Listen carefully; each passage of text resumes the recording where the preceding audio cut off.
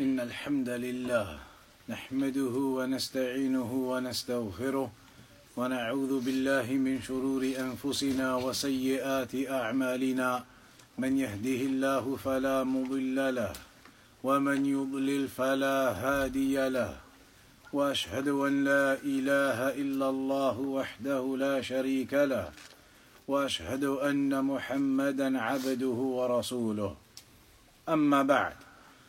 Today then we move on to the chapter Bab Ma Ja'a fi Dhabhi li Ghayri Allah, the chapter regarding that which has been mentioned regarding slaughtering, sacrificing for other than Allah subhanahu wa ta'ala. So we'll begin with the reading then.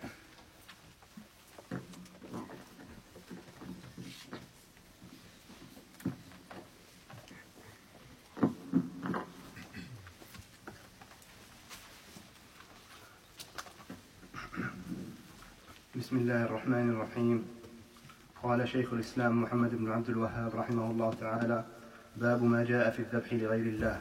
وقول الله تعالى: قل إن صلاتي ونسكي ومحياي ومماتي لله رب العالمين لا شريك له، الآية.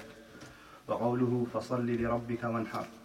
عن علي رضي الله عنه قال: حدثني رسول الله صلى الله عليه وسلم بأربع كلمات: لعن الله من ذبح لغير الله، لعن الله من لعن والديه، لعن الله من آوى محدثا، لعن الله من غير منار الأرض. رواه مسلم. وعن طارق بن شهاب أن رسول الله صلى الله عليه وسلم قال: دخل الجنة رجل في ذباب، ودخل النار رجل في ذباب. قالوا: وكيف ذلك يا رسول الله؟ قال: مر رجلان على قوم لهم صنم لا يجوزه أحد حتى يقرب له شيئا. فقالوا لأحدهما: قرب. قال: ليس عندي شيء أقرب. قالوا له: قرب ولو ذبابا. فقرب ذبابا فخلوا سبيله فدخل النار. وقالوا للآخر: قرب. قال: ما كنت لأقرب لأحد شيئا دون الله عز وجل. فضربوا عنقه فدخل الجنة. رواه أحمد.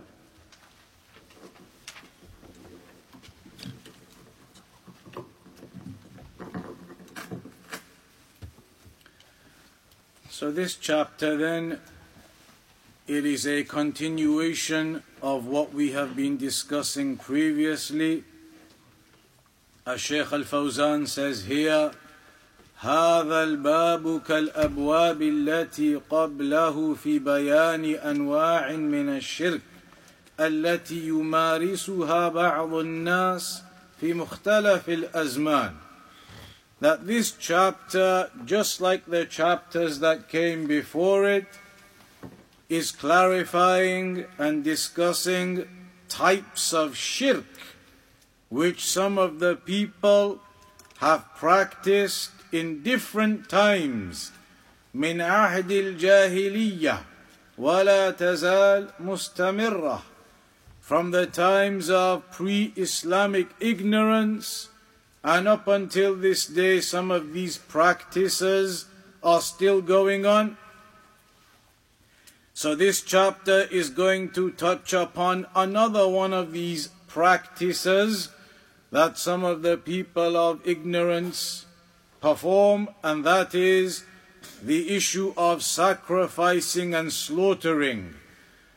With regards to sacrificing and slaughtering, you could say as a general background that sacrificing or slaughtering, it is in one respect an act that is customary. In one angle and one perspective, slaughtering something is a traditional and customary act that a person may do to host his guests. For example, you slaughter something, you slaughter a sheep and cook that in order to serve your guests. A customary act, a traditional act. But then there are forms of this slaughtering that obviously fall into the realms of direct connection to worship. Even the customary one obviously it is deemed as an act of worship. A person slaughters that in the name of Allah, accurately and properly in accordance to the Sunnah, to serve his guests. But then in specific, there are certain actions associated to this slaughtering, where this slaughtering is considered specifically as an act of worship. When you consider slaughtering, sacrificing, specifically within the realms of it being an act of worship, then you could say that there are different types that the people engage in. There is the legislated type of slaughtering and sacrificing that a person does in the name of Allah properly in accordance to the Sunnah. That's one. Then there is the bid'i type of sacrificing that some people may engage in. For example, a person sacrifices for the sake of Allah properly, but specifies, for example, that he's going to go and do this sacrifice at the grave of such and such a wali. For the sake of Allah. He's not committing shirk, i.e. for the dead person or anything, but he just believes there's some superiority to doing it next to the grave of the wali. Doing it for the sake of Allah in the name of Allah, but at the location of the grave of this wali. Then that would be a bid'ah, no doubt. And then there would be the shirki type of sacrificing, and that is outright when the individual is doing it for the sake of other than Allah subhanahu wa ta'ala.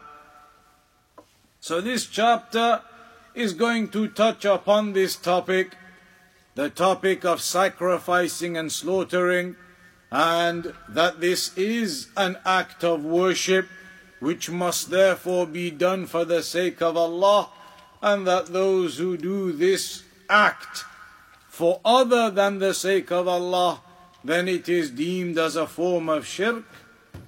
So the first evidence that is mentioned in this chapter, قُلْ إِنَّ صَلَاتِي وَنُسُكِي وَمَحْيَايَ وَمَمَاتِي لِلَّهِ رَبِّ الْعَالَمِينَ لَا شَرِيكَ لَهُ. Say that my prayer and my sacrificing and my living and my dying are for Allah, the Lord of all of that which exists, and He has no partners to Him. This ayah, along with the other ayat that go with it, or the rest of the ayah that goes with it, وَبِذَلِكَ أُمِرْتُ وَأَنَا أَوَّلُ الْمُسْلِمِينَ, that is what I have been commanded with, meaning to make my prayer, my worship, my sacrifice, my living, my dying for the sake of Allah. That is what I have been commanded with, and I am the first of the Muslims. قُلْ أَغَيْرَ اللَّهِ أَبْغِي رَبًّا وَهُوَ رَبُّ كُلِّ شَيْءٍ. Say, should I seek a God besides Allah? Should I seek besides Allah as a Lord, and He is the Lord of everything? وَلَا تَكْسِبُ كُلُّ نَفْسٍ إِلَّا عَلَيْهَا وَلَا تَزِرُ وَازِرَةٌ وِزْرَ أُخْرَى. And no soul does anything or performs any action except for its own accountability. What you do, you are accountable upon yourself for it, and nobody will take the accountability of another upon himself. وَلَا تَزِرُ وَازِرَةٌ وِزْرَ أُخْرَى. الشيخ الفوزان, he says, ختم الله هذه السورة العظيمة بهذه الآيات. لأن السورة تدور كلها على التوحيد وبيان الشرك وبيان ما يفعله المشركون مع الأصنام وما حرموه من المزارع والأنعام لأصنامهم. وختمها سبحانه وتعالى بالبراءة من كل ما يفعله المشركون، وهذا الغالب على السور المكية، فالسور المكية غالبها بل تكاد تكون كلها في التوحيد والنهي عن الشرك، لأن النبي صلى الله عليه وسلم مكث في مكة 13 سنة يدعو إلى التوحيد وينهى عن الشرك، وينزل عليه القرآن في ذلك، ومن جملة ما نزل عليه في مكة هذه السورة العظيمة سورة الأنعام. Shaykh Al-Fawzan talks about these ayat. The first ayah which has been mentioned as an evidence, and the other ayat of that chapter of the Quran, Surah Al-An'am. And he mentions that the majority of this chapter, and in fact the majority, if not almost all, of the chapters that were revealed in Mecca, their subject matter is Tawheed. As you know, the Quran was revealed over 23 years. So some of that revelation occurred when the Prophet ﷺ was still in Mecca, and some of it was revealed after he had made the hijrah to Medina.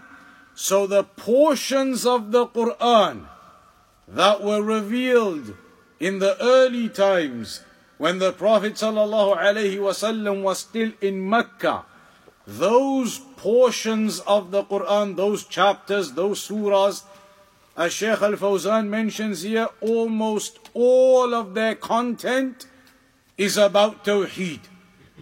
The obligation to be upon Tawheed and the forbiddance from Shirk.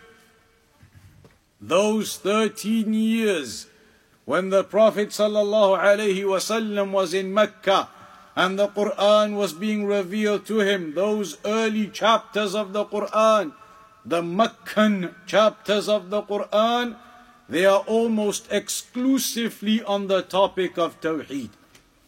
Then the chapters of the Quran that were revealed after the Hijrah, after the Prophet ﷺ went to Medina, that's where you find the ayat about the other topics, about the other rulings, about Hajj and fasting and other affairs.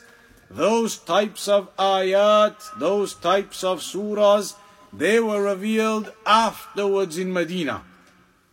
So if you were to examine, for example, Tafsir Ibn Kathir or any one of the books of Tafsir, where they tell you at the beginning of each Tafsir part, every chapter, they tell you whether this particular surah was revealed in Mecca or whether this surah was revealed in Medina.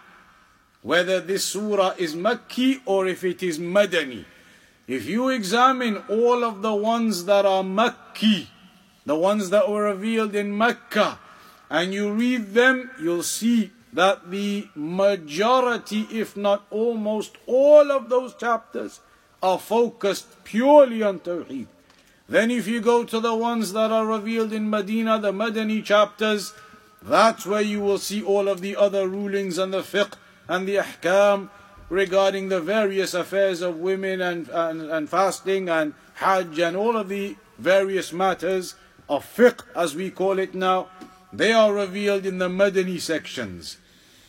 And that's because in the early years of the da'wah, the years of Mecca, the focus was, of course, to purify the hearts of the people from the shirk that they had been upon before into the purity of Tawheed. So the early years, the chapters were all about that affair of Tawheed and shirk. about the obligation of singling out Allah subhanahu wa ta'ala with your worship and abandoning all others besides Allah. As the scholars they say, and we've mentioned before many a time, at-takhliyah qabla at-tahliyah, that you must cleanse something out first before you can adorn it and beautify it. The example the scholars give is, if you want a drink of water and you go to the kitchen but the cup is dirty, what's the first thing you're going to do? Wash the cup. Then you're going to put your water in it and drink it. So the cleansing of the cup occurs first, then the clean water is put into it afterwards. That's what they mean in terms of the da'wah, at-takhliyah qabla at-tahliyah, that the cleansing of their hearts occurred first by removing all of that shirk that they used to be upon and the ideas they used to be upon, and then adorning those hearts with Tawheed. So all of those chapters that you see were revealed in Mecca. You will notice that their topic revolves around Tawheed. And that is not to say that the Madani chapters, their topic does not revolve around Tawheed. Certainly not. All of the chapters of the Quran revolve around Tawheed. In fact, Ibn al-Qayyim mentioned, if you really ponder over the Quran, then every single ayah of the Quran, you will find within it the topic of Tawheed. If you ponder over the Quran, every single ayah of the Quran, then you will notice and you will realize it is directly connected to the Tawheed of Allah. Even the ayat that talk about marital issues, and they talk about divorce, and they talk about those matters, even those ayat, at the ends of them they finish with names of Allah subhanahu wa ta'ala. وَكَانَ اللَّهُ عَلِيمًا حَكِيمًا غَفُورًا رَحِيمًا. All of the different names of Allah at the end of the ayat, even when the topic of them is about whatever issues that are being discussed, then the names and attributes of Allah are mentioned within everywhere. So every ayah of the Quran in reality is about the Tawheed of Allah. So Shaykh Al-Fawzan just highlights this to begin with regarding this first ayah. Then to discuss the details of the ayah itself, at the beginning it says, قُلْ إِنَّ صَلَاتِي. Say. This, the scholars of tafsir mention, is an evidence that the Quran was not written by Muhammad sallallahu alayhi wasallam. Some of the scholars of tafsir have mentioned as a refutation and rebuke against those individuals who claim, the kuffar and their likes, who claim that this Quran was just written by Muhammad himself. Rather, the scholars of tafsir, the mufassirun, have said this is a dalil that Muhammad sallallahu alaihi wasallam did not write the Quran, because in the ayat it says قُلْ, and who is that addressing? Say. And then the ayah mentions the affairs. Who is it addressing when it says say? Muhammad sallallahu alaihi wasallam. Say, O Muhammad. It is addressing the messenger. And so they said, if Muhammad sallallahu alaihi wasallam wrote the Quran himself, he would not be addressing himself and telling himself, say. You do not do that to yourself. So in the beginning of this ayah, قُلْ وَهَذَا أَمْرٌ مِّنَ اللَّهِ جَلَّ وَعَلَى لِنَبِيِّهِ مُحَمَّدٍ صلى الله عليه وسلم أن يعلن للناس ليس لناس وقته فقط بل للناس جميعا إلى أن تقوم الساعة وليس لناس بلده بل لناس العالم.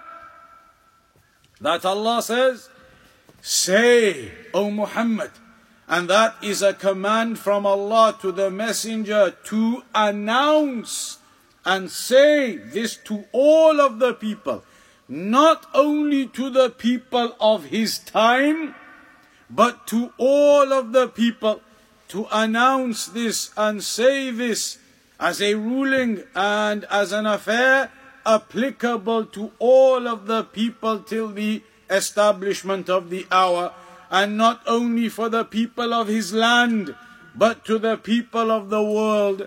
And that's why the scholars, they mention in Usul al-Tafsir, when you have an ayah that is revealed for a particular purpose, that does not mean that the ayah is therefore restricted to only that purpose. The ayah may have been revealed with a certain backstory to it and a certain reason for that revelation. But that doesn't mean that the ayah is therefore restricted to only that and to only those people. It's like even Surah Al-Ikhlas. قُلْ هُوَ اللَّهُ أَحَدٌ Allahu Samad. Everybody knows. Why was that revealed? They say in the Asbab al-Nuzul that the mushrikun, they were challenging the Prophet ﷺ, and they were saying to him, your Lord, Allah that you speak of, who is he? Describe him to us. Who is this Lord of yours? Who is Allah? Describe him to us. They were challenging the messenger, challenging him, telling him, Sif lana rabbak, describe to us who your Lord is. And so then Allah revealed Al-Ikhlas. قُلْ هُوَ اللَّهُ أَحَدٌ اللَّهُ الصَّمَدُ لَمْ يَلِدْ وَلَمْ يُولَدْ وَلَمْ يَكُنْ لَهُ كُفُوًا أَحَدٌ. That was the description of Allah subhanahu wa ta'ala. So there was a specific reason why that was revealed. But that does not mean that the ayah is therefore restricted to that one incident. The ayah is general and applicable to all scenarios. And so that's what they say. Even if an ayah is mentioned in a specific situation or circumstance, it does not restrict it to only that circumstance. So here the Shaykh says, when Allah tells the messenger, say, he is obviously going to say it to who? To the people there. But does that mean that this ayah was restricted to only the Quraysh and the Arabs at that time there? Not at all. What the messenger is told to say here is applicable openly to all of mankind till the day of judgment. Even though at that time he would have said this to a certain specific group of people, the Quraysh, at that particular time. So it is not restricted, it is open to all and everyone till the establishment of the hour. So what is the messenger told to say? قُلْ إِنَّ صَلَاتِي. Say that indeed my salah, and as-salah, specifically, Islamically speaking, is a particular act of worship that has within it particular statements and actions that starts with the Takbiratul Ihram and ends with the Taslim. Starts with Allahu Akbar, ends with Assalamu Alaikum. And then within that you do certain actions and certain statements, specific actions and statements which cannot be substituted for other things. It's like as Shaykh Al-Uthaymeen said, nobody can come along and say, I'm going to pray, but I'm going to today start my prayer with Subhanallah. Has he started his prayer? Is he praying? No. Somebody comes and says, I'm going to start my prayer today with Alhamdulillah. Cannot. That is not prayer. He must begin with the specific statement, Allahu Akbar. And then when he's standing, he cannot just recite any part of the Quran. He must recite Al-Fatiha. So the prayer is an act of worship that has specific statements and specific actions. The ruku', the sujood, the various parts of the prayer. That is the act of worship of as-salah. And one of the meanings of the word as-salah, one of them, is from the word sila, which means a connection. So the scholars say the salah is a connection between the servant and his Lord. It is a connection between the servant and his Lord. And we know that when a servant recites the Fatiha, then Allah subhanahu wa ta'ala responds to that servant reciting the Fatiha. So firstly, قُلْ إِنَّ صَلَاتِي, say that my prayer, وَنُسُكِي, nusuk in the general sense of the word means ibadah. Nusuk in the general sense of the word means any ibadah, any worship. Nusuk, it can be used to mean al-ibadat, generally any form of worship, any type of worship. But in this ayah, it is being used for a specific meaning and a specific worship. And that is the worship of sacrificing, the worship of the slaughtering of al-dhabh. So, وَنُسُكِي النُّسُكُ الْمُرَادُ بِهِ مَا يُذْبَحُ مِنْ بَهِيمَةِ الْأَنْعَامِ عَلَى وَجْهِ التَّقَرُّبِ وَالْعِبَادَةِ. What is intended here in this ayah is something that is slaughtered from the animals that are slaughtered upon seeking closeness to Allah as an act of worship. Slaughtering of an animal upon seeking closeness to Allah as an act of worship. And there are many examples of that. When someone has a newborn, you do what is known as the aqiqah, the slaughtering for the newborn. You do the slaughtering on the day of Eid, the udhiyah. There are various forms of the sacrificing and slaughtering that are mentioned within the sunnah that a person can do. So وَكَانَ الذَّبْحُ عَلَى وَجْهِ التَّقَرُّبِ مَوْجُودًا فِي الْجَاهِلِيَّةِ. Sacrificing something upon the intention of seeking closeness, that was an act which existed in Jahiliyyah. They used to sacrifice and slaughter with the intention that by doing this they are going to seek closeness. But how were they doing it? كانوا يذبحون للأصنام.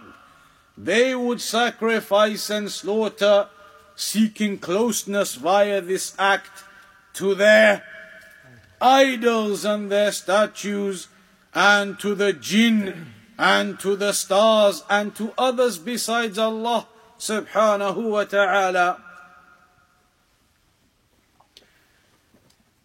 فالنبي صلى الله عليه وسلم بين أن دينه مخالف لدين المشركين. فالمشركون يذبحون لغير الله، والنبي صلى الله عليه وسلم ومن اتبعه يذبحون لله وحده لا شريك له. So here then, the Prophet صلى الله عليه وسلم was given this revelation and told to announce this in order to rebuke and rebut the actions of shirk that they used to be upon in regards to sacrificing and slaughtering. They, the mushrikun, used to sacrifice their animals, etc., seeking closeness to their idols and their statues and to the jinn and to the stars and to the dead in the graves and whatever it may be. So the messenger was told, announced to them, Inna salati wa nusuki, that my prayer and my sacrificing are only for Allah. To highlight to them the reality of Tawheed and to rebuke them for their practices in sacrificing and slaughtering to others besides Allah. وَقَرْنُ النُّسُكِ بِالصَّلَاةِ يَدُلُّ عَلَى أَنَّهُ عِبَادَةٌ عَظِيمَةٌ. Also, this is not something which is minor. This issue of slaughtering for others besides Allah, it is a significant and serious issue. And sacrificing for the sake of Allah is a significant and tremendous act of worship. How do we know that? Because in this ayah, Allah subhanahu wa ta'ala has joined the action, the worship of sacrificing along with the worship of prayer. And we already know the virtue and the status of the prayer. The second highest pillar from all of the pillars of Islam. The first physical act of worship that you will be questioned about on the Day of Judgment. We know about the status of the prayer. And so the fact that Allah mentions this worship of sacrificing alongside the worship of the prayer indicates the tremendous status and rank of this act of worship itself. وَلَا يَجُوزُ صَرْفُهَا لِغَيْرِ اللَّهِ. And therefore it is impermissible to do it for others, for the sake of others besides Allah. وَالنُّسُكْ قَدْ تَسَاهَلَ فِيهِ كَثِيرٌ مِّنَ النَّاسِ فصاروا يذبحون للجن طاعة للمشعوذين من أجل العلاج بزعمهم. Shaykh Al-Fawzan says this action of sacrificing, many people have become very lax when it comes to this. They've become in a state where they don't give it too much importance and they don't realize the level of severity regarding it. Such that he says many people these days, you will see them that they slaughter for the jinn from their fear, believing that if they slaughter something for the sake of the jinn and offer it as a sacrifice to them, that the jinn will leave them alone. Or some of them, they sacrifice something for the sake of these magicians and sorcerers, believing that by offering this sacrifice for their sake, they will then be able to cure them and give them other affairs they are seeking. So the Shaykh says the people have become very lax when it comes to this issue, and they have not realized the severity of this affair. It is a significant act of worship that you sacrifice in the name of Allah for the sake of Allah, not for the sake of the jinn or the sorcerers and the magicians. And then after that, وَمَحْيَايَ يعني ما أحيا عليه في عمري من العبادة كله لله سبحانه وتعالى. And say that my living, meaning all of your life that you live upon worship, it is all worship to Allah. All of your life and all of the ibadah that you do, it is for Allah. وَمَمَاتِي, and my death, my dying, then it is for Allah subhanahu wa ta'ala.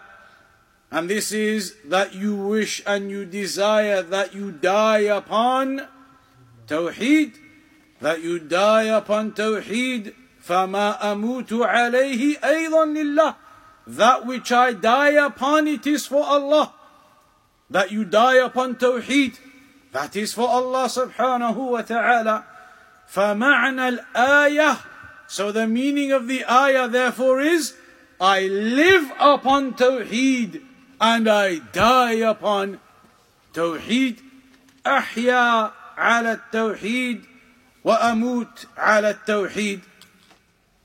ثم أكد ذلك بقوله لا شريك له. Then at the end of the ayah you see an emphasis being added on. An emphasis being added on لا شريك له. that my prayer and my sacrificing and my living and my dying, all of them are for the sake of Allah subhanahu wa ta'ala, for Allah, the Lord of all that exists, and He has no partners. That extra part, la sharika lah, is an emphasis, a tawqeed upon the earlier statement in the ayah. And that's like when you say, La ilaha illallah, wahdahu la sharika lah. Wahdahu la sharika lah. That part is a tawqeed. It's an emphasis for La ilaha illallah. You are emphasizing that there is no deity worthy of worship in truth except Allah. That He has no partners. Wahdahu, He alone. La sharika lah. No partners to Him. It is an emphasis of kalimatut tawheed. So then,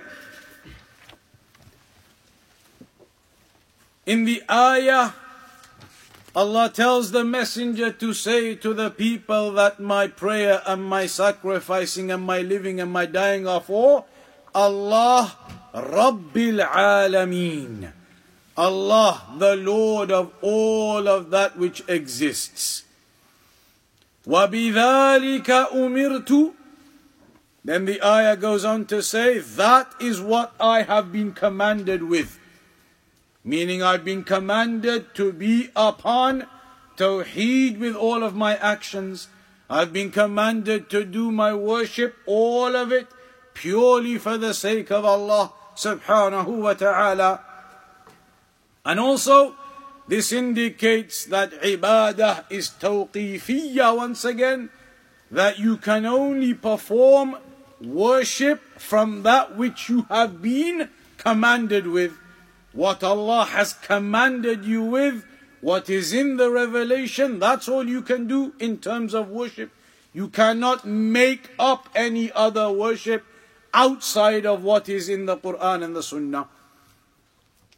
So that is the first ayah, very clear in its meaning, that the action of sacrificing, that's the shahid as they say, the nusuki, it is an act of worship, a high act of worship joined alongside the prayer that must be done sincerely for the sake of Allah, seeking closeness to Allah and not for others, not for the jinn, not for the magicians and sorcerers, but for the sake of Allah alone, and not for the idols and the statues and the stars as the mushrikun used to do. Then the second ayah, وَقَوْلُهُ فَصَلِّ لِرَبِّكَ وَانْحَرْ. And pray for your Lord and slaughter for your Lord. فَصَلِّ لِرَبِّكَ وَانْحَرْ. Everybody knows that. إِنَّا أَعْطَيْنَاكَ الْكَوْثَرَ فَصَلِّ لِرَبِّكَ وَانْحَرْ.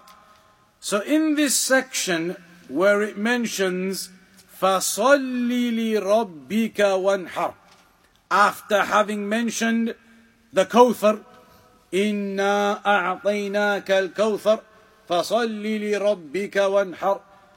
Indeed, we have given you Al-Kawthar. And what is Al-Kawthar? When Allah says in the ayah, إِنَّا أَعْطَيْنَاكَ الْكَوْثَرَ. Indeed, we have given you Al-Kawthar. What is Al-Kawthar? What is the tafsir of that? A river in paradise, that's one meaning of it.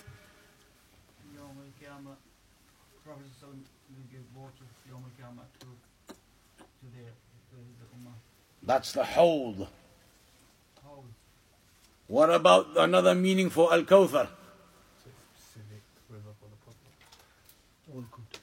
All goodness. Al-Kawthar, it can mean Al-Khair Al-Kathir. In the books of tafsir, they'll mention that the meaning of Al-Kawthar is Al-Khair Al-Kathir. Great amount of goodness. That's the general meaning. But specifically, Al-Kawthar is the river in paradise. So the river in paradise, that is a specific, or that is something specific to the messenger. So what is the hawd? ما الفرق بين الكوثر والحوض? What is the difference between al-Kawthar and al-Hawd?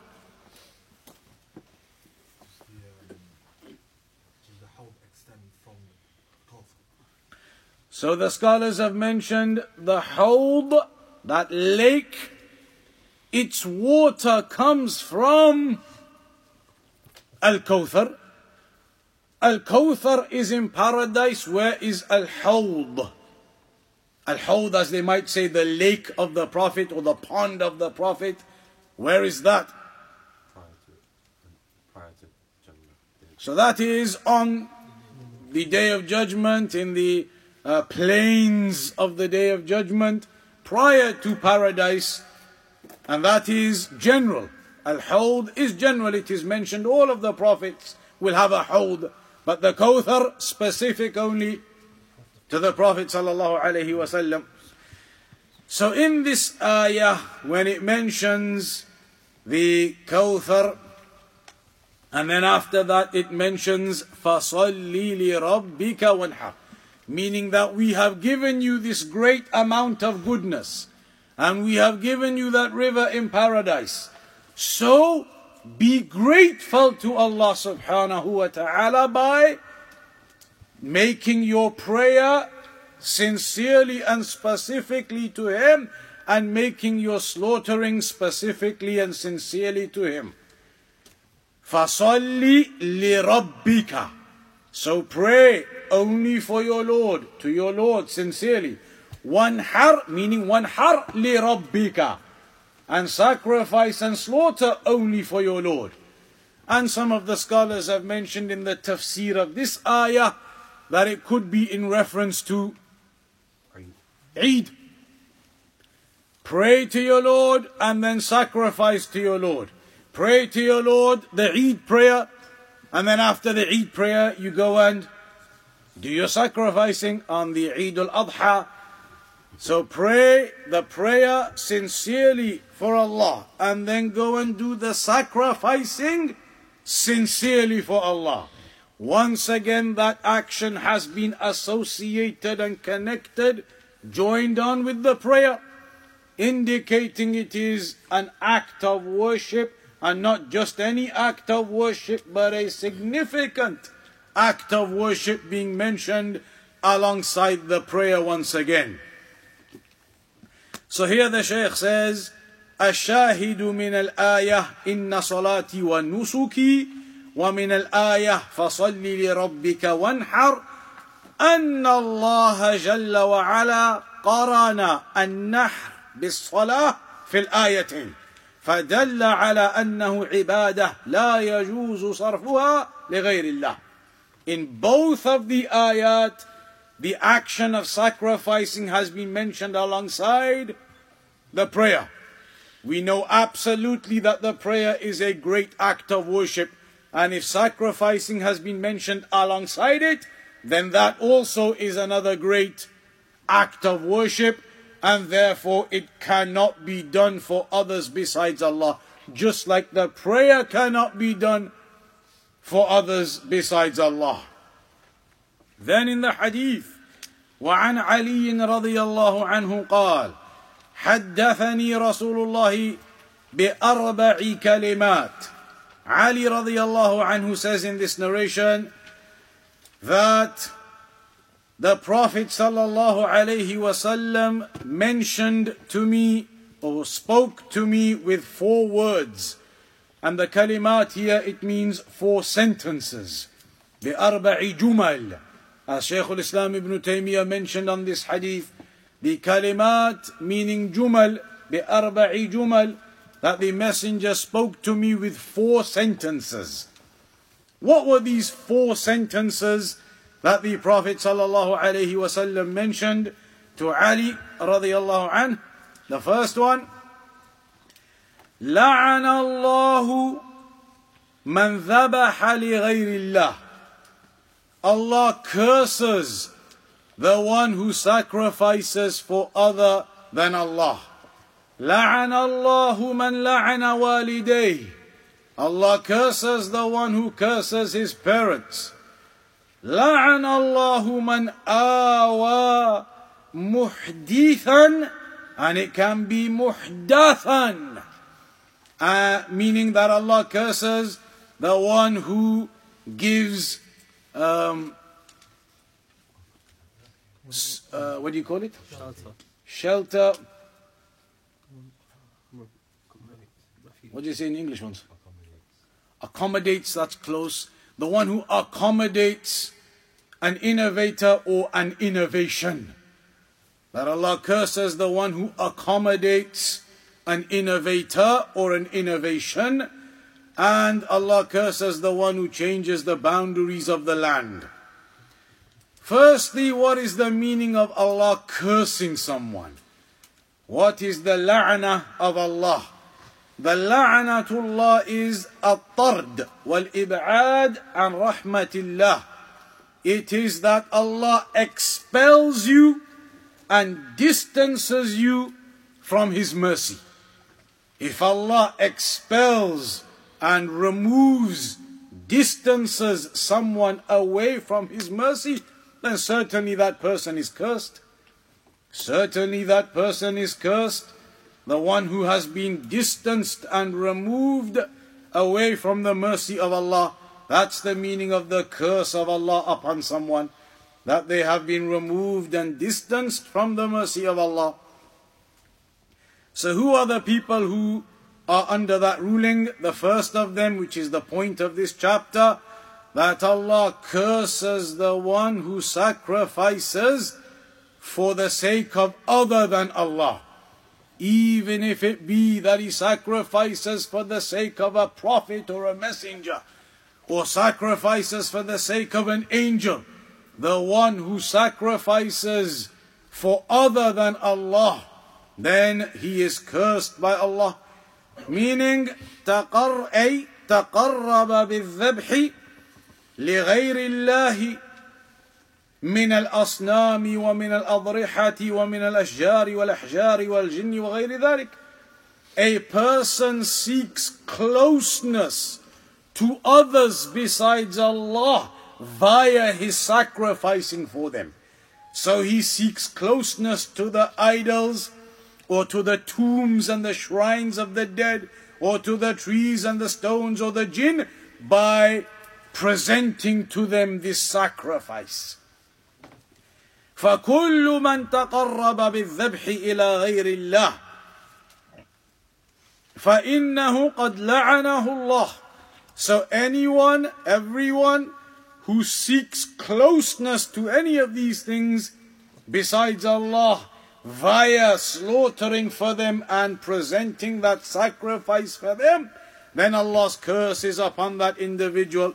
And it should be known that certainly if the curse of Allah is upon a particular action a person does, then that action must be from the most severe of actions. It must be from the most severe and dangerous and evil of actions for Allah's curse to be upon that individual. فَهَذَا يَدُلُّ عَلَى شِدَّةِ هَذِهِ الْجَرِيمَةِ. The fact that the curse of Allah is upon that individual indicates the severity of that crime. فَإِنَّ اللَّهَ جَلَّ وَعَلَى لَا يَلْعَنُ إِلَّا عَلَى جَرِيمَةٍ خَطِيرَةٍ. Because Allah would not curse someone unless it was a severe evil and a severe crime and sin that the person is committing.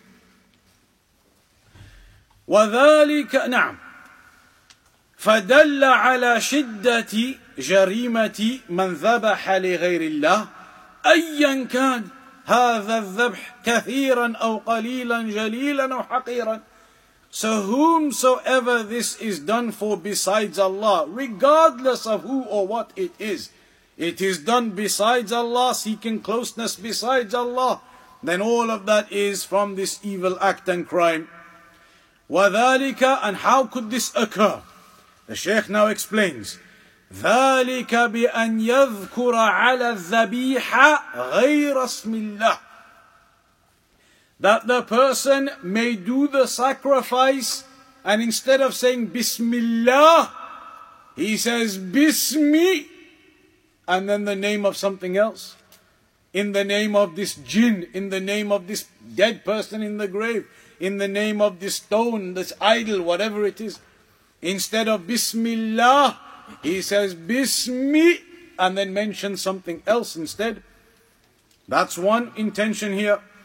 أو يكون في نيته وقلبه واعتقاده أنه يتقرب بهذه الذبيحة إلى غير الله.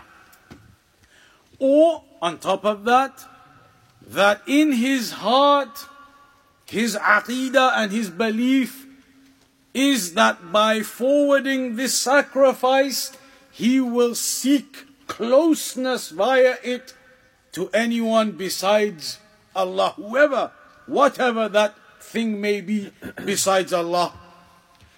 أو يريد بهذه الذبيحة دفع شر هذا المذبوح له. Or maybe he sacrifices something for other than Allah, to this jinn for example, believing that by doing so it will remove the evil of that jinn from him. So he sacrifices for the sake of this jinn or for the sake of someone in the tomb, fearing this dead person in the tomb, believing if I sacrifice for him, then that dead person, that deceased individual will refrain from harming me further. فَيَذْبَحُ لِلْجِنِّ مِنْ أَجْلِ دَفْعِ شَرِّهِمْ وَخَوْفًا مِنْهُمْ. So if a person sacrifices for the jinn to thinking that he will then be able to prevent their harm, or purely from fear of them, أو يذبح للصنم من أجل أن الصنم يجلب له الخير, or that a person sacrifices for the sake of an idol, believing that by doing so the idol will bring him goodness. كما يفعل بعض الجهال, as some of the ignorant ones do. إذا تأخر المطر ذهبوا بثور أو غيره من الحيوان وذبحوه في مكان معين.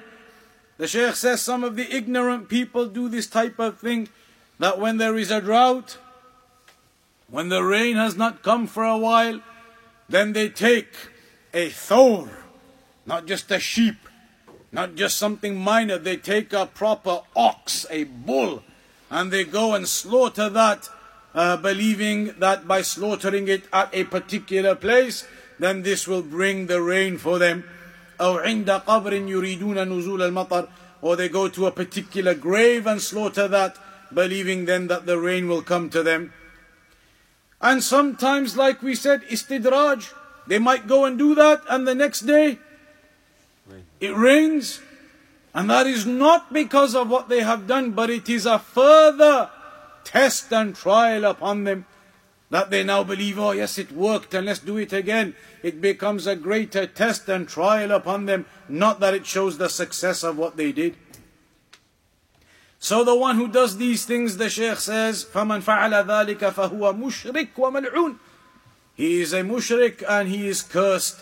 سواء تلفظ وقال هذه الذبيحة للقبر أو للبدوي أو للسيد الحسين أو لفلان وفلان أو نوى بقلبه فقط.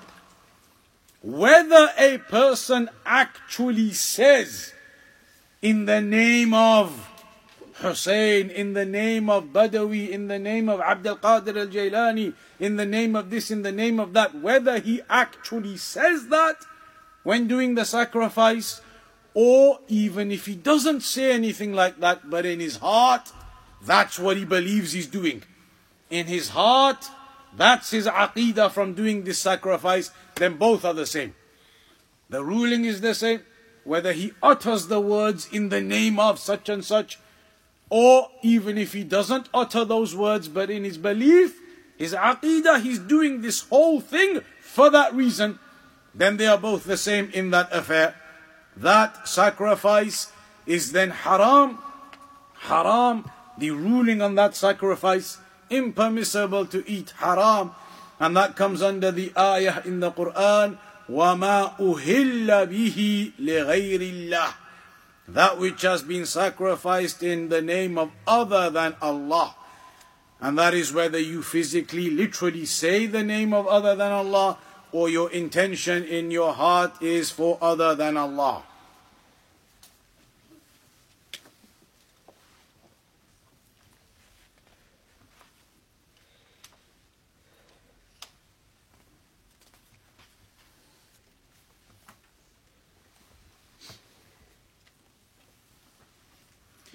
The Shaykh gives a few examples, Shaykh Al-Fawzan here, of some of the types of sacrificing people do which could be considered as sacrificing for other than the sake of Allah. Some of the common ones: ما يذبح عند أول نزول البيت خوفا من الجن. When people move to a new house and they fear the jinn may have preoccupied that house previously, so upon arrival into that new house, upon settling into that new house, moving into it, then initially they do a sacrifice for the sake of the house and protection from the jinn or whatever may have been in there. So that would be considered from the impermissible forms of sacrificing. They are doing it as a means of believing this will bring them protection from the jinn or whatever might have been in this house, or whatever evils may have been in this house previously in its history. Upon moving in, they sacrifice something, believing that will prevent the evils, and that is shirk. It is impermissible. As for when you move into a new house and you want to have, as they call it, the housewarming party. You want to invite a few people around. You want to show them your new house. You're happy you've got this new house. So you go and get a full sheep from the butcher. Full sheep, legs of lamb, everything. You bring all your friends and you have a big meal as a happiness for having got this new house and this blessing from Allah. Is that anything impermissible in that?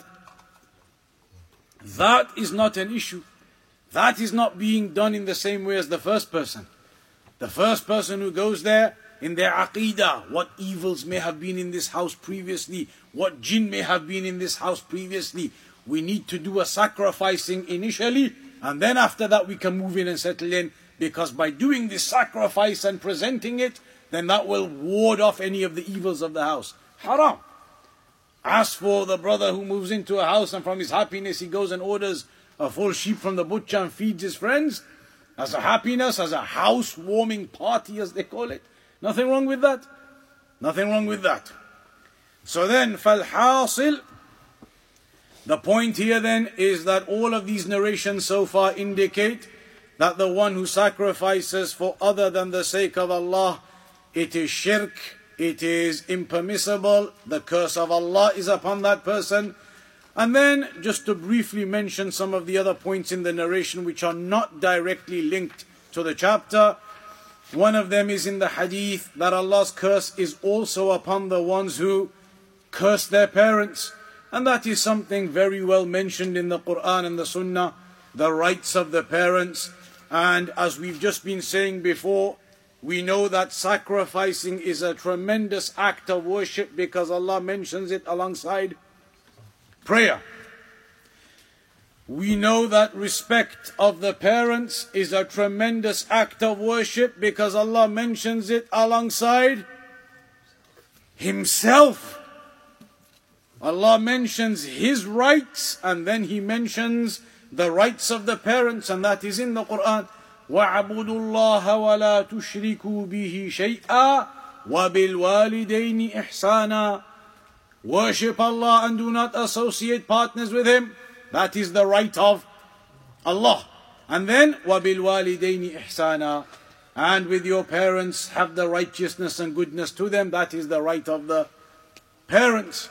So the right of the parents is mentioned alongside the right of Allah, or straight after the right of Allah, therefore indicating what a station and a rank the obedience to the parents is.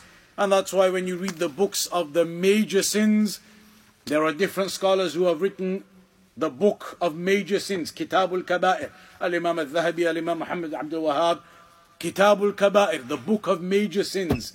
In all of the books that the scholars wrote about major sins, you will always find disobedience to the parents as one of the major sins. And not only that, you will find this sin of disobedience to the parents as one of the first major sins, as one of the most serious major sins. Then also in the narration it mentions لَعَنَ اللَّهُ Man awa muhdithan or muhdathan. If you say muhdithan, then it means the innovator. The ismul fa'il from ahdatha yuhdithu muhdith. That the curse of Allah be upon the one who accommodates and gives shelter and protects and defends and gives the help and the aid and the assistance to an innovator. Because an innovator has brought about into the religion that which is not from it. An innovator has done what the Prophet ﷺ said in the hadith of Aisha, من أحدث في أمرنا هذا ما ليس منه فهو رد. And in the other version, من عمل عملا ليس عليه أمرنا فهو رد. Whomsoever brings about an action into our religion, في أمرنا يعني في شرعنا, into our religion, that which is not from it, then it will be rad, meaning it will be turned back upon him. Rad ay mardudun ala sahibih, la yuqbalu minhu. It will be cast back upon the person who does it. It will not be accepted from them. And the one who does an action which is innovation, then similarly it will be cast back upon them and not accepted from them. And that's why the Prophet ﷺ used to warn against innovation.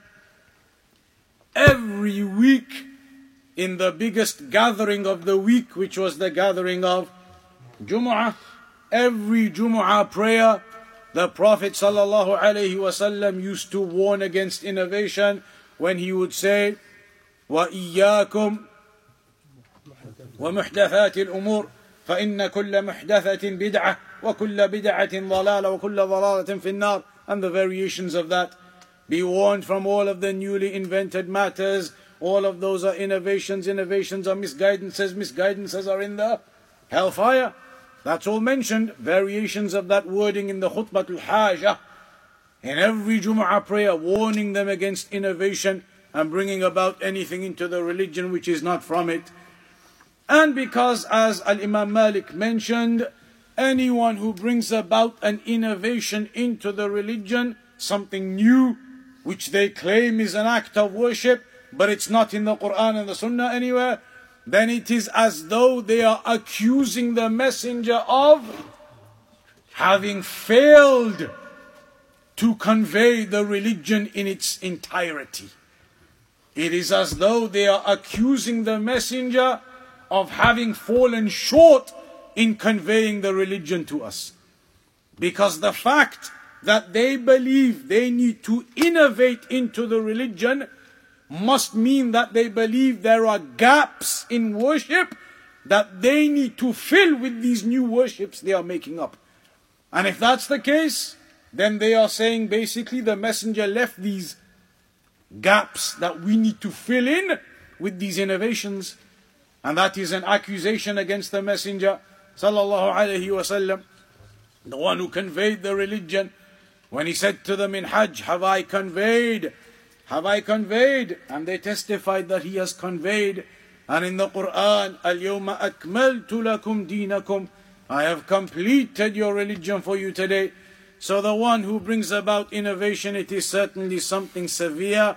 So the narration mentions the one who aids and supports an innovator, or a muhdathan, an innovation, supports and promotes and gives some type of shelter to an innovation, meaning spreads that and helps that and doesn't quash that and rebuke that, but allows it a platform, then that is also from the affairs that are being warned against in this narration.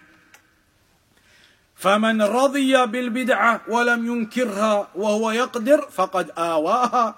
An example of it, somebody who is pleased with an innovation and doesn't rebuke it, and he is capable of rebuking it, but doesn't, and is content and happy and leaves it, then in that case, this would be considered from accommodating an innovation.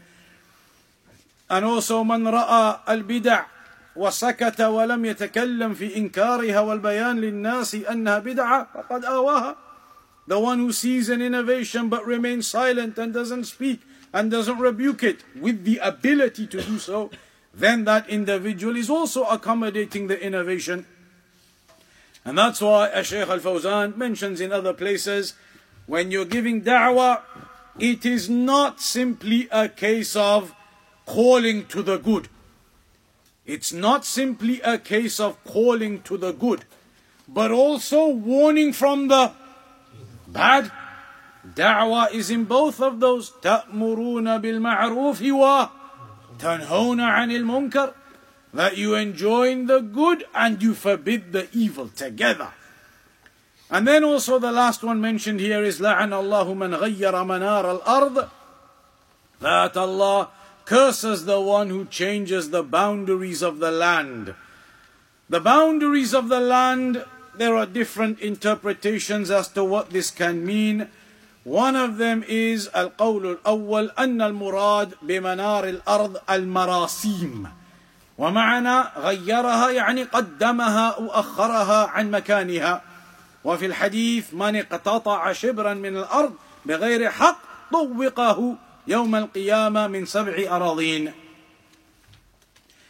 So one of them is the actual boundaries of land. So essentially you change them and end up stealing someone else's land, changing the physical boundaries of the land, and therefore you end up stealing someone's land or taking someone's land without right. The second is أعلام. القول الثاني أن المراد بمنار الأرض أعلام الحرم الذي يحرم قتل صيده وتنفيره ويحرم قطع شجره وحشيشه. Around Al-Masjid Al-Nabawi and around the Haram in Mecca, the Al-Masjid Al-Haram, around them there is a zone known as the Haram zone. There is a zone around Al-Masjid Al-Nabawi which is known as the Haram area, not the zone, they call it in English the area, the Haram area. And Mecca as well, around Al-Masjid Al-Haram where the Kaaba is, that masjid. Then outside of it, there is a certain area known as the Haram area. And we're not just talking about the mosque and where the walls are, well outside of that. In Medina, it goes well outside of the mosque up to where the mountain is. That area, these days they are labeled, you see the big sign, start of the Haram area. And then you go to the other side of Medina, end of the Haram area. There are big areas from one mountain to the other mountain of Medina, huge area around the mosque known as the Haram area. And same in Mecca, a large area known as the Haram area. Those areas are specific areas. They are not just made up by anyone, they are in the revelation. In Bukhari, there are hadith telling you where the Haram area of Medina is. They are specific areas. If a person attempts to change the markers of where that Haram area starts and stops, they attempt to change those markers, then that would be the potential meaning of Allah's curses upon the one who changes the boundaries of the land. Because those Haram areas have certain rulings to them. For example, inside of the Haram area, naturally growing trees, not man-made what they've planted themselves, naturally growing trees, you are not allowed to cut their leaves off and take their branches and cut them. You're not allowed to in the Haram area.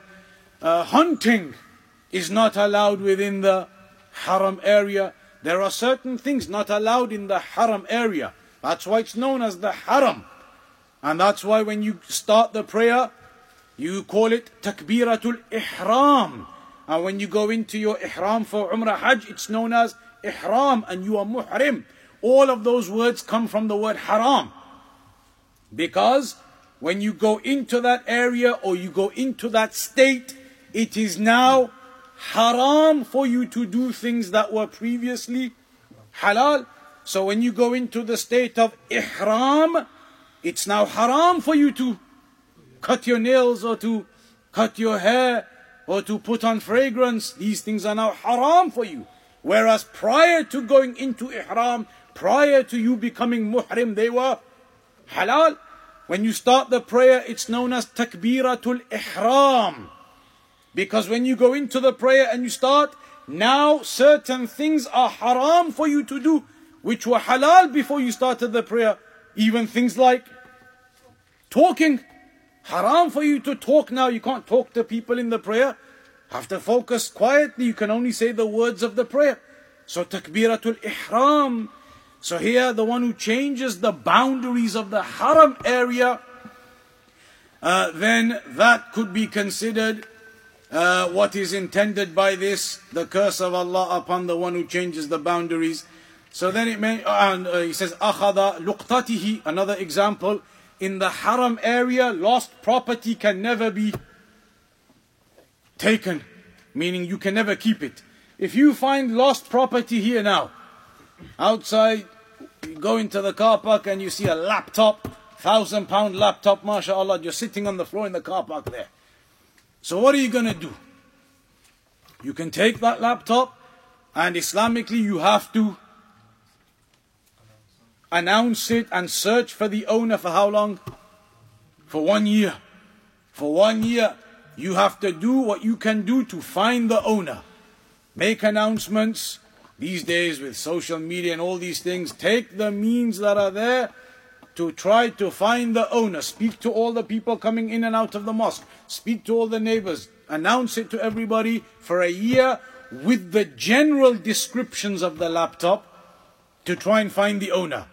You don't tell them the details of it. You just say there was a laptop that was found in the car park. A laptop found in the car park with a particular bag with it. Somebody may come along and say, yes, I lost it. I remember just there in Cheetah Mill in that area, I was going past Dudley Road, I lost it. So then you say to them, what color was it? If he says to you black, but the one you found was silver, then you know it's not his. That's why when you look for the owner, you don't give the full description out. If you give the full description out, then mashallah, every brother will come here and say, it's mine. They say, absolutely, it was the Dell, the silver one, that was mine. You don't give the full description out. You give the general description out, and then when the person comes to claim it, you tell them, give me the full description, then what was it?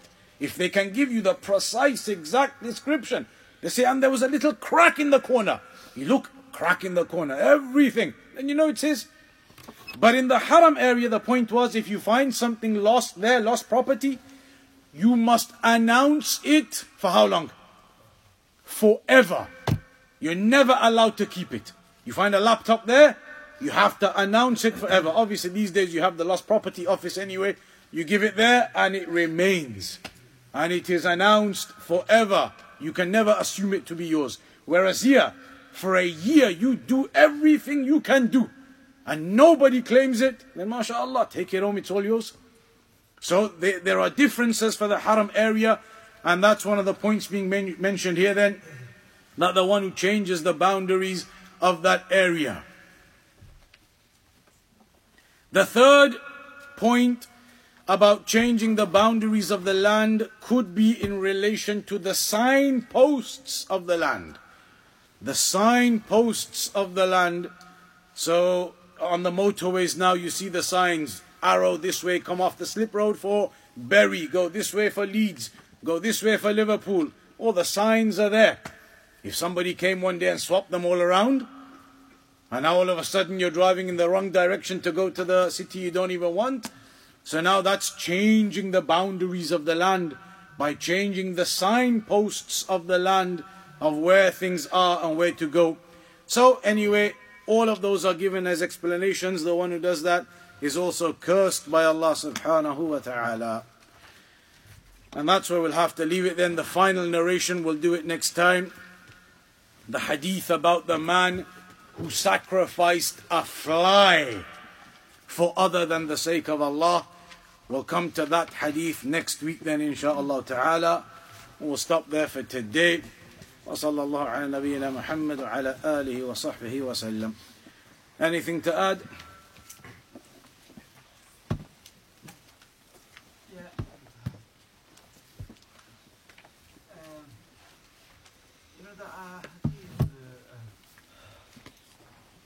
You're going to have to be quick. We have barely 2 or 3 minutes today. There's another class today. If someone have a tiny tiny bit kibr in their heart, they cannot enter in Jannah. But how can we protect our heart from kibr? How many? I'm sure this is the 56th time you've asked me this question. How we can protect our heart? A person, how can he protect his heart from kibr, from arrogance, from haughtiness, from being impressed with yourself? All of that, the asal of it comes from perfecting and strengthening your sincerity to Allah. How are you going to perfect and strengthen your sincerity to Allah? As the Salaf said, Sufyan al-Thawri or Ibn Uyayna, he said, I wasn't too sure about my sincerity, but once I started seeking knowledge, the more you start to see the ayat of Allah and what Allah tells you in the Quran, the more you see of the Sunnah, what the Messenger mentions there, the more you read, and the more you read about the punishments and the more you read about the rewards, then all of that strengthens your intention. So they said, I think Ibn Uyayna or Al-Thawri, that my intention wasn't perfect, but once I started seeking knowledge, that corrected my intention. The more and more I sought of knowledge, the more my intention was corrected. So with knowledge and practice, then inshallah ta'ala a person becomes stronger with his iman, and he can dispel arrogance and kibr and those affairs. Is it allowed to attend lessons of the people of misguidance to study all sahih books and sahih scholars? It is not permissible to do that, because as the Salaf they said, إِنَّ هَذَا الْعِلْمَ دِينٌ فَانظُرُوا عَمَّنْ تَأْخُذُونَ دِينَكُمْ. This knowledge that you are seeking of the sahih books and the sahih scholars, then that is knowledge not about geography or maths or science. It is knowledge about your religion, knowledge about what will determine who goes to paradise or hell. So you don't want to seek that knowledge except from the absolute correct and upright sources. And the easiest example, some of the teachers they mentioned, some of the scholars, if you in a worldly matter, would you go to someone who has errors and mistakes, like fixing your car?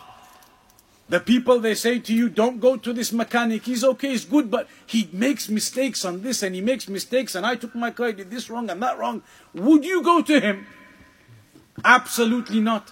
In worldly matters, you would not go to a mechanic where the people tell you he has some mistakes though. He's good, he can do this job, he can do that job, but he has been known to make mistakes here and there and there. Then you won't go to him. You're not going to go and give your money to a mechanic where there's a potential of him not knowing what to do and making a mistake. You would go to the mechanic that everybody recommends is good and doesn't make mistakes. If that's what you do in your worldly matters, then how can it be that in your religious matters you don't care? In your religious matters they tell you, but this person, he may be teaching Bukhari, he may be quoting and teaching the book of Shaykh al-Albani, but the man himself has been refuted by the scholars and he has got errors here and there. But now you're going to say, no, it's okay, I'm going to go to him. Then why wouldn't you go to the mechanic and give him your £200? Scared of your money being lost because your car might not be fixed, but you're not scared of your heart being broken, your heart being misguided by an individual who has mistakes and errors? Then certainly if you want to learn the truth, go to the people of truth to learn it. Not go to the people with errors and mistakes and misguidance to learn it. We're going to have to conclude today because there is another class. Our brother Abdul Hakim Mitchell is here. And so for those who are able to stay, there will be another class in, what is it, the topic? So there's a lecture anyway. There's going to be a class now with Ustad Abdul Hakim Mitchell. For whoever can stay for that one, we'll have to conclude on that for now then. We'll finish off the chapter next week, inshallah. In fact, no, wait, I've just... ignore everything I said. I won't normally say that, but ignore everything I just said. There is no lecture now, you can go home.